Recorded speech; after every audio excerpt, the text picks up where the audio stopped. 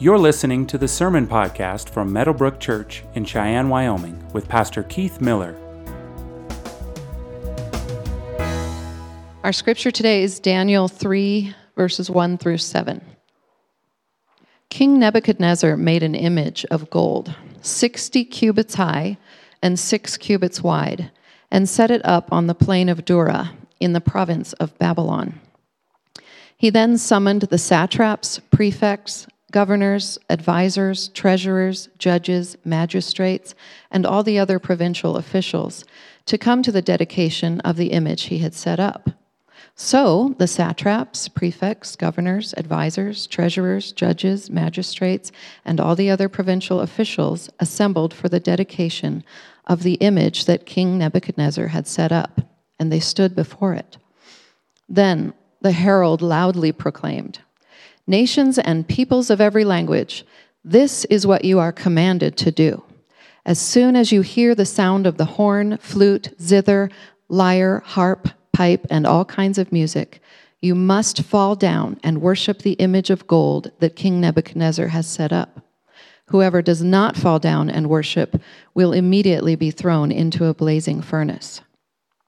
Therefore, as soon as they heard the sound of the horn, the flute, the zither, lyre, harp, and all kinds of music, all the nations and peoples of every language fell down and worshipped the image of gold that King Nebuchadnezzar had set up. You may be seated.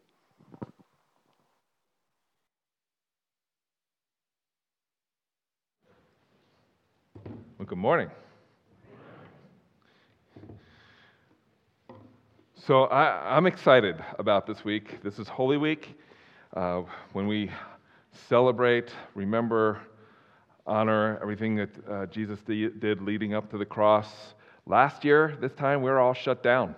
And so, I've only done, since I arrived, I only preached with you all together one Easter service. And our first Good Friday service, which was last year, was me talking to you through a camera. So I'm excited about this Friday. Again, it's at 6 p.m. We're going to celebrate communion together on Friday as we celebrate Good Friday, and then obviously Easter Sunday, Resurrection Sunday. We will fill this auditorium up with more chairs, and look forward to celebrating the resurrection, which is the greatest event ever to happen in human history, and so can't wait to do that with you. We're going to continue in Daniel, actually. So Good Friday, we're going to look at something Jesus said, where he actually quoted Daniel chapter 7 as I reflect upon Jesus' crucifixion. And on Easter Sunday, we're going to look at Daniel chapter 7. It's a resurrection passage. It's Jesus coming back to judge the nations. I can't wait to do that with you. But today, we're doing Daniel chapter 3, like the whole chapter. And I was able to get through it the first service. Hopefully can do it again this service. There is so much material here, and we don't have the time to read through all of chapter 3. The first 7 verses just set up everything for us. The irony, and I'll summarize chapter 3 in a second, but the irony of the third chapter in Daniel is Daniel chapter 2 came before it, right? Nebuchadnezzar, if you're new here and you're just joining us, we've been going through Daniel. And in chapter 2, Nebuchadnezzar had this dream, the king of Babylon had this dream, and in the dream was this statue, and there were 4 empires or kingdoms represented in this dream. The top was a head of gold, which represented who? Nebuchadnezzar and Babylon, right? And then you get to, and so Daniel, God, miraculously worked through Daniel. Daniel interpreted the dream without even hearing about the dream, interpreted it, and at the end of the dream, the point of the dream was not the empires that were coming. The point of the dream is there's a kingdom coming that will crush all other kingdoms. It will destroy all other kingdoms. That kingdom is Jesus' kingdom that's coming. Then you get to Daniel chapter 3, and Nebuchadnezzar just, I don't know, the guy is either schizophrenic or something. You think he'd get it. He decided, I know what I'll do. I'll erect a giant statue, kind of like the one I had a dream about, but only this time we'll make it all gold, which represented what? Babylon. and there's going to be no rock that's going to destroy it. This will be an eternal kingdom, and I am the one who will rule the nations. I think that was the point going on behind the scenes. I think that was Nebuchadnezzar's motivation. So I want to just summarize chapter 3 real quick. One, there's a person that's missing in chapter 3. Anybody want to take a guess at it? Daniel, right? Why? My guess is that Nebuchadnezzar knew that Daniel would not bow to his image. I mean, this is a guess, okay? We're not told. He wouldn't bow to Nebuchadnezzar's image, so Nebuchadnezzar sent him away to do something else, and that's why I think we don't see Daniel. I definitely don't think Daniel was here during chapter 3. The other thing is that the time has gone by. I think I read one commentary. By the time you get to chapter 3, between chapter 1 and chapter 3, about 17 years have passed. So there's that. And you have these Chaldeans, and the Chaldeans are these astrologers. And we're told in the passage that they, in verse 8, at a certain time, Chaldeans, astrologers, came forward and maliciously accused the Jews. Maliciously accused the Jews. They wanted to get all the Jews in trouble, but there are 3 in particular that they didn't care for, and that was Shadrach, Meshach, and Abednego. And so they maliciously accused them. Accused them of what? Not bowing to the image. And so as we move through the chapter, we learn that they told Nebuchadnezzar about it. They said, "O king, live forever," buttering him up a little bit. And hey, you have these guys who are not, they're leaders in your government. You set them up in authority, and they won't bow to your image. Nebuchadnezzar, we learn, was furious. In fact, verse 13, in a furious rage. One of the things that you can appreciate about Nebuchadnezzar is that when he's in, he's all in. Like, he just dives right on in. And in this point, he's in a furious rage. He commanded Shadrach, Meshach, and Abednego to appear before him. And he said, "Look, we're going to gather the worship team together again. They're going to start playing, and you can bow down to this image." And they refused to do so. And their answer to the king was, and Nebuchadnezzar said, "If you don't, you are going into the fiery furnace." And their answer was, "O Nebuchadnezzar, we have no need to answer you in this matter. If this be so, our God whom we serve is able to deliver us from the burning fiery furnace, and he will deliver us out of your hand, O king. But if not, be it known to you, O king, that we will not serve your gods or worship the golden image that you have set up." I don't think they were being disrespectful. I think they were being truthfully honest. And truthfully honest, that makes a lot of sense. They were being lovingly truthful. How's that one? How can you be truthfully honest? Anyway, so they did that, and then they were thrown into the fire. That's Daniel chapter 3. And so I just want to unpack this for you in the quickest way I can. So I have four things that we learn from this chapter. I'm going to breeze through the first 2 and spend most of our time in the second 2. But the first is that the spirit of Babylon demands our allegiance. Now, there's a quote from an architectural critic. I didn't even know they existed until I started working on my sermon. But they exist. And he said something that I think makes Nebuchadnezzar's statue make a little more sense. He said, "Every building is a new piece of evolving metropolis, an unflinching record of who we are and what we do. It connects us in time and space to those who went before us, even as it represents our legacy to those who come after." So what was he doing? He was making a name for himself. Genesis chapter 11, you know what happened, right? A group of people came together, and what did they build? The Tower of Babel, right? We get the name Babylon from it. And why did they create this tower? To make a name for themselves. Anytime people come together with a desire to make a name for themselves, to spread the renown of their fame, you've got problems. And so that's what Nebuchadnezzar did. And so the first point is that the spirit of Babylon demands our allegiance.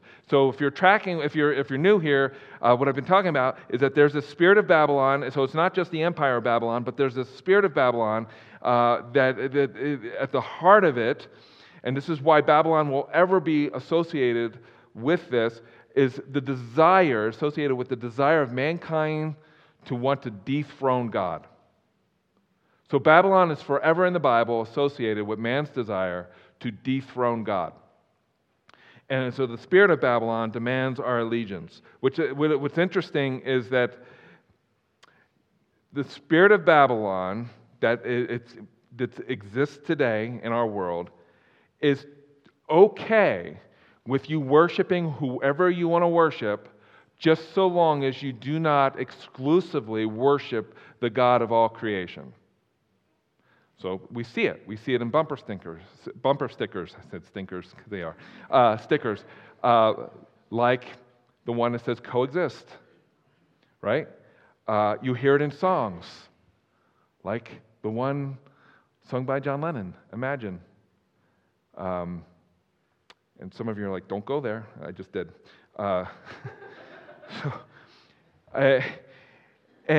So the spirit of Babylon demands our allegiance. It demands our allegiance. It demanded the allegiance of Shadrach, Meshach, and Abednego, and it demands our allegiance. And so why would Nebuchadnezzar erect a giant statue? It's 90 foot tall, 9 foot wide, covered with gold. Is the same reason why we create idols in our own hearts. And it's found in 2 Corinthians chapter 4, verse 4. I'd like for us to read this together. In their case, the God of this world has blinded the minds of the unbelievers to keep them from seeing the light of the gospel of the glory of Christ, who is the image of God. You want to know why the world behaves the way it behaves? It's because the God of this world has blinded their eyes. So Nebuchadnezzar built this 90-foot gold statue, even though he had a dream in chapter 2 that his kingdom would be succeeded by another kingdom, and then another kingdom after that, and then another kingdom after that, which was Rome, and then God would send his son, and he would set up his kingdom and demolish all the other kingdoms. But you want to know why Babylon demands our allegiance? You want to know why the response of the spirit of Babylon, the response of governments and tyrants is rage when the people of God say, we cannot worship your gods? Because they hate God.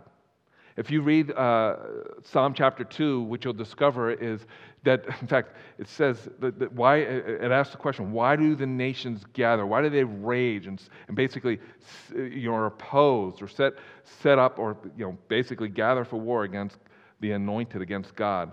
Why do they do that? Because they hate God. The heart of every single human being born into this world is a desire to dethrone God. You see it in the Garden of Eden, and you see it all through human history. Jesus said, don't be surprised if the world hates you.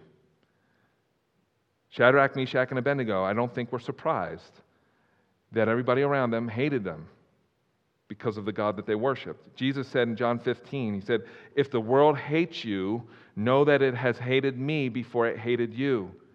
And if you are of the world would love you as its own. But because you are not of the world, but I chose you out of the world, therefore the world hates you. So the spirit of Babylon demands our allegiance. The second thing is that the spirit of Babylon expects our worship. It expects our worship. It expects us to bow down to it, in submission to it. The word worship is repeated 11 times in chapter 3 in relationship to this statue. The spirit of Babylon demands our worship. Like I said, it's okay if you worship other gods, but it wants you to also worship it too, to worship culture, to worship this world, to set up anything that you value above God, to find your satisfaction in anything else other than God. The Bible calls that idolatry. And so Nebuchadnezzar had his preacher, his evangelist called a herald, proclaimed to the thousands that were gathered. And what I mean by thousands is I was doing some research, and it is estimated that about 200,000 people lived in Babylon. in that day. And so they gathered everybody. Everybody was ordered to gather around this statue. So at least 200,000, maybe more. I'm going to just say 200,000. So you had 197,000 people bowing down to worship a big giant statue made of gold in honor of King Nebuchadnezzar. And he said everyone is commanded. When the worship team comes out on stage and they play their music and they got it. I was going to say smoking lights, but I won't, because I just did. So when they do that, you bow down and you worship the statue. Worship it. And the only people who would not worship it were these three guys. If you don't think this happens today, it still happens today. This is North Korea. There are hymn books, there are songs written in honor of Kim Jong and Kim Sung, his dead father, that people sing about their leader. And when they come before the various statues that pepper the country, this is what they do. They worship it. It's still happening today. In America, it's just a different dress. And here's what we learn about idols in the Bible. Idols always promise you what they cannot deliver. They promise you life, they promise you joy, they promise you satisfaction, they promise you fame, and they cannot deliver. And here's the other thing about idols, ready? Every idol, the promises that every idol makes, every god outside of the who's not the true God, every idol makes promises that are predicated on their devotees fulfilling. Does that make sense? So the idols say, I promise you this, but it's up to you to make those promises a reality. Every idol, name one. Muhammad or Islam, Mormonism, Jehovah's Witnesses. Every idol makes promises that they cannot keep that are predicated on your ability to make those promises a reality.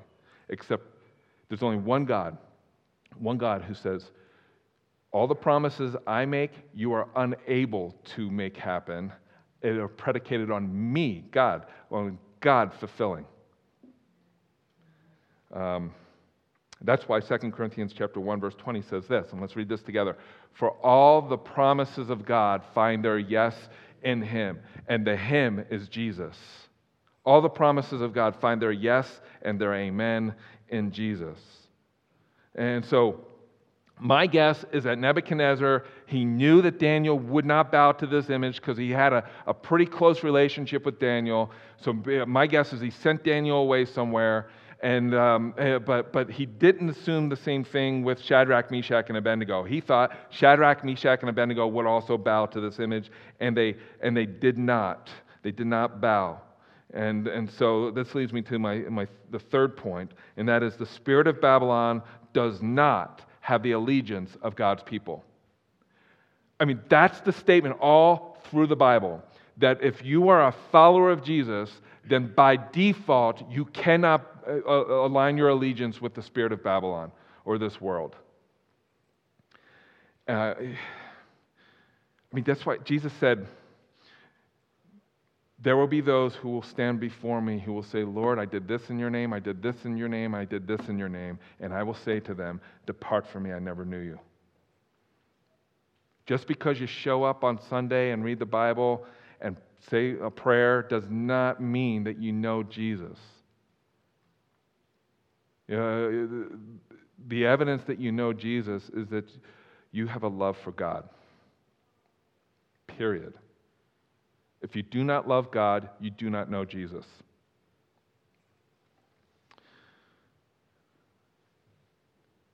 And the evidence of that love, I believe, is supernatural, and I'll talk about this later in the message, but that God does something in our hearts that enables us to love Him as we ought to love Him. The evidence of that is a changing life. Not a perfect life, a changing life. The spirit of Babylon does not have the allegiance of the people of God. I can't imagine the peer pressure that Shadrach, Meshach, and Abednego experienced. How many of you have been to a football game?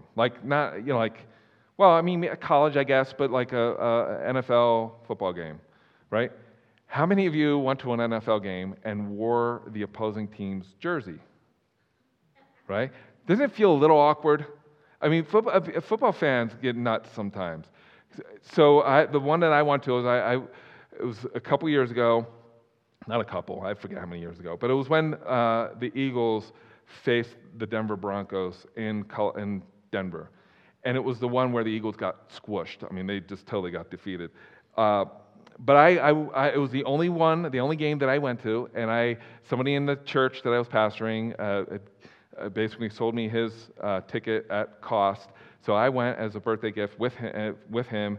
We went together. I wore my Eagles jersey, and it felt a little weird. It felt a little awkward. I felt like I'm sticking out like a sore thumb. There's nobody here. In fact, my cousin, who's a magician, he travels the world as a magician, Michael, he's in Pennsylvania, diehard Eagles fan. Even got to wear one of the Super Bowl rings, and he knows a lot of famous magicians. But he travels to every Eagles game, and he decks himself out in Eagles. So I knew he was there. I saw on Facebook. He posted something. I'm in Colorado. I'm like, wow, I feel better that I'm not the only Eagles fan here. I remember driving home. Well, we took the bus home, and while on the bus, somebody in the bus stood up and said, "There better not be any Eagles fans on the bus." So my Philadelphia roots were like, no. So before I even thought about it, just came out of my mouth. I said, "Well, I'm an Eagles fan," and it just got awkward after that. But 197,000 people bowing down to an image, and only 3 stood up, refused to bow. They were standing. I don't think Shadrach, Meshach, and Abednego's heart rate was like a comfortable 50 beats or 60 beats or 70 beats per minute. I think it spiked. Like I think it's kind of like when you're in a plane and the turbulence gets really, really bad, and I've never experienced this, but imagine the oxygen mask dropping down. That rate of heart rate is, I think, where Shadrach, Meshach, and Abednego's heart rate went to. I don't think it was easy for them to stand up. Here's the other thing. Like, how hard is it to find 3 people in the midst of 197,000 people? Pretty hard. They could have hid. They could have just said, they could have called in sick that day, or whatever. But they showed up. They showed up. And they were determined to, they knew they would stand instead of bow. They knew what the consequences were. They knew that they would die. This is happening still in our world today. Pastor Lee is a pastor in China. And this is the church that he was a pastor at. And this just popped up this week on my newsfeed through Voice of the Martyrs. If you don't know who Voice of the Martyrs is, Google them, sign up. They post prayer requests for the suffering church. This is what they said. I'm just going to read to you the prayer request. Pastor Lee's church, the Yanyang County Central House Church, was established as a government-approved three-self church, but in 2013 gave up the status and merged with a local house church. Typically 700 to 800 people attended services there weekly, and it was the largest house church in the area. When the government began oppressing house churches in 2018, they required the house church to change a sign reading "Love God and People" to "Love Country." They also told the church that they must remove the cross on the steeple. The church refused to comply, and on February 20th, 2019, Pastor Lee was arrested along with 3 others for obstructing government administration. The others were released. Pastor Lee remained in detention. In January 2021, officials finally handed down the 5.5-year sentence to Pastor Lee. After the pastor's arrest, the cross atop the church was forcibly removed and the Christian sign was replaced. Continue to pray for Christians in China who are following their conscience rather than the government. That's happening today. And Nebuchadnezzar said, if you don't bow down, you will die.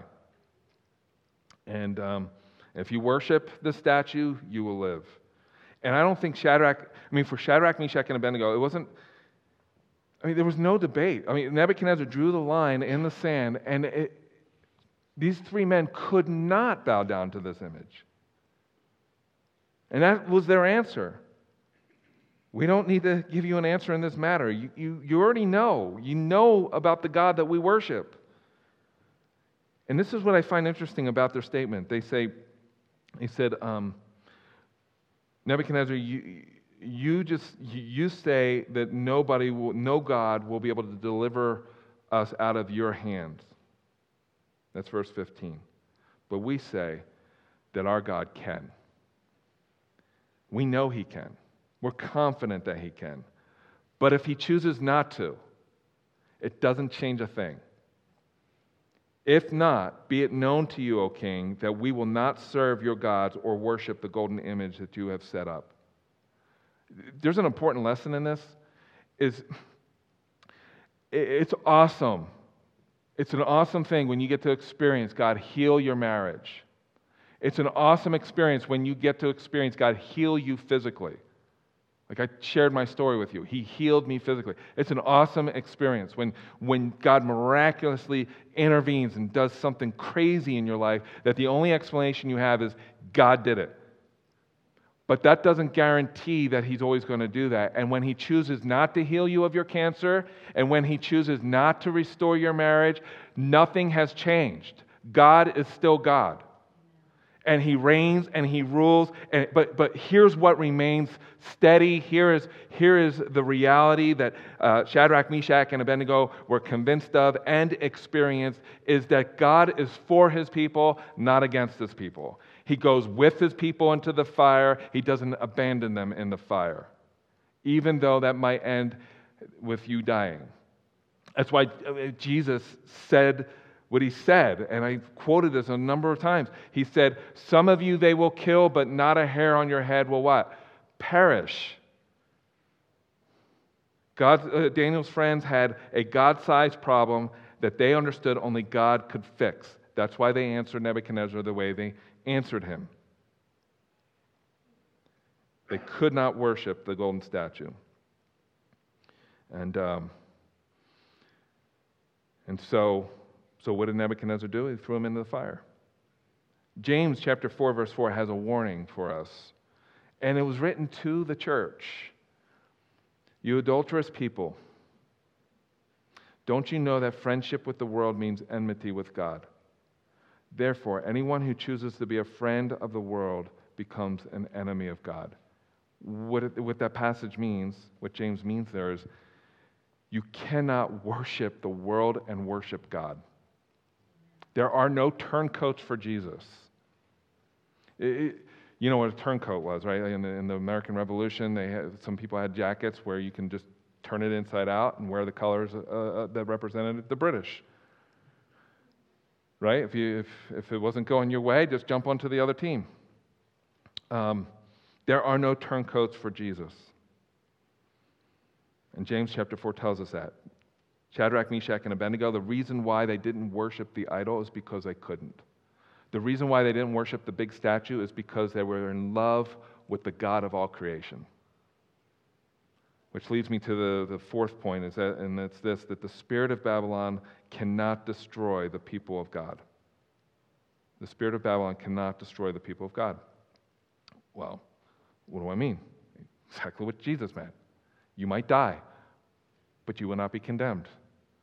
You might die, but your life is only beginning. And like Nebuchadnezzar, like I said, we'll see this in chapter 4. But when he's in, he's all in, right? Because the furnace most likely would have Googled, what is the melting point of gold? Because the furnace most likely was used to melt down the gold that covered the statue, right? The 90-foot statue. The melting point of gold is 1,948 degrees Fahrenheit. That's hot. Like, I don't know how hot a fire pit gets, but not that hot. And I was just thinking, well, if that's correct, 1,948 degrees Fahrenheit is enough to kill you. Why do you need to turn it up 7 times? Right? Nebuchadnezzar's like, that's not enough. Like, I'm so angry, I'm going to turn this thing up 7 times the current temperature, which was 3,636 degrees Fahrenheit. That's hot. But it was like 1,000 degrees will kill you, which goes into the rationale of Nebuchadnezzar. Nebuchadnezzar's actions seem irrational because why? Sin is irrational. It makes no sense. It makes no sense at all. The idea and the belief that I can go against what the Word of God says, I can sin, and to believe that by sinning I'm going to experience a greater joy than the one that God has reserved for me is irrational. Like to say that, or to think that I can enjoy sex outside of the context of a marriage between a man and a woman in a covenant relationship and experience a level of joy that I can't experience if I were to wait and enter into a covenant relationship with a person I was madly in love with makes no sense, especially in light of the fact that God is the one who designed sex. Sin is idolatry. That's why sin is idolatry, because it is the belief that I can enjoy more, I can have more joy and enjoy more contentment by going against God, by choosing something for my happiness above God. We do that with people, we do that with things, we do that with work, we do that with toys. And it makes no sense. So when we're looking at Nebuchadnezzar, we're thinking, wow, that's crazy. Like, well, why would he do that? Because sin is irrational. It's irrational. And here's the other thing. As we read this story, if we collectively think that as we read this story, that we are Shadrach, Meshach, and Abednego, or that we are Daniel in this story, we've missed the point. Do you know who we are in this story? We're Nebuchadnezzar. Our hearts are idol factories. We have a propensity and a tendency to take even good things and make them ultimate things. David Helm said this in his comments on this passage, and I find them helpful. He said, and the words will not be on the screen, I'll just read them. He said, "It is all too easy for us to stand outside this story in judgment over Nebuchadnezzar. And if we place ourselves in the story, we risk doing so in the wrong way. Our tendency is to identify with the 3 friends of Daniel, those courageous young men who resisted the call to worship anything other than God. Yet, if we are honest, we all should primarily identify with the condition of the king.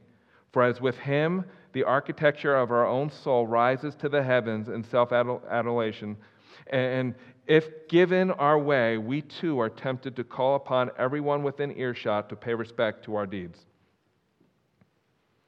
It's called pride.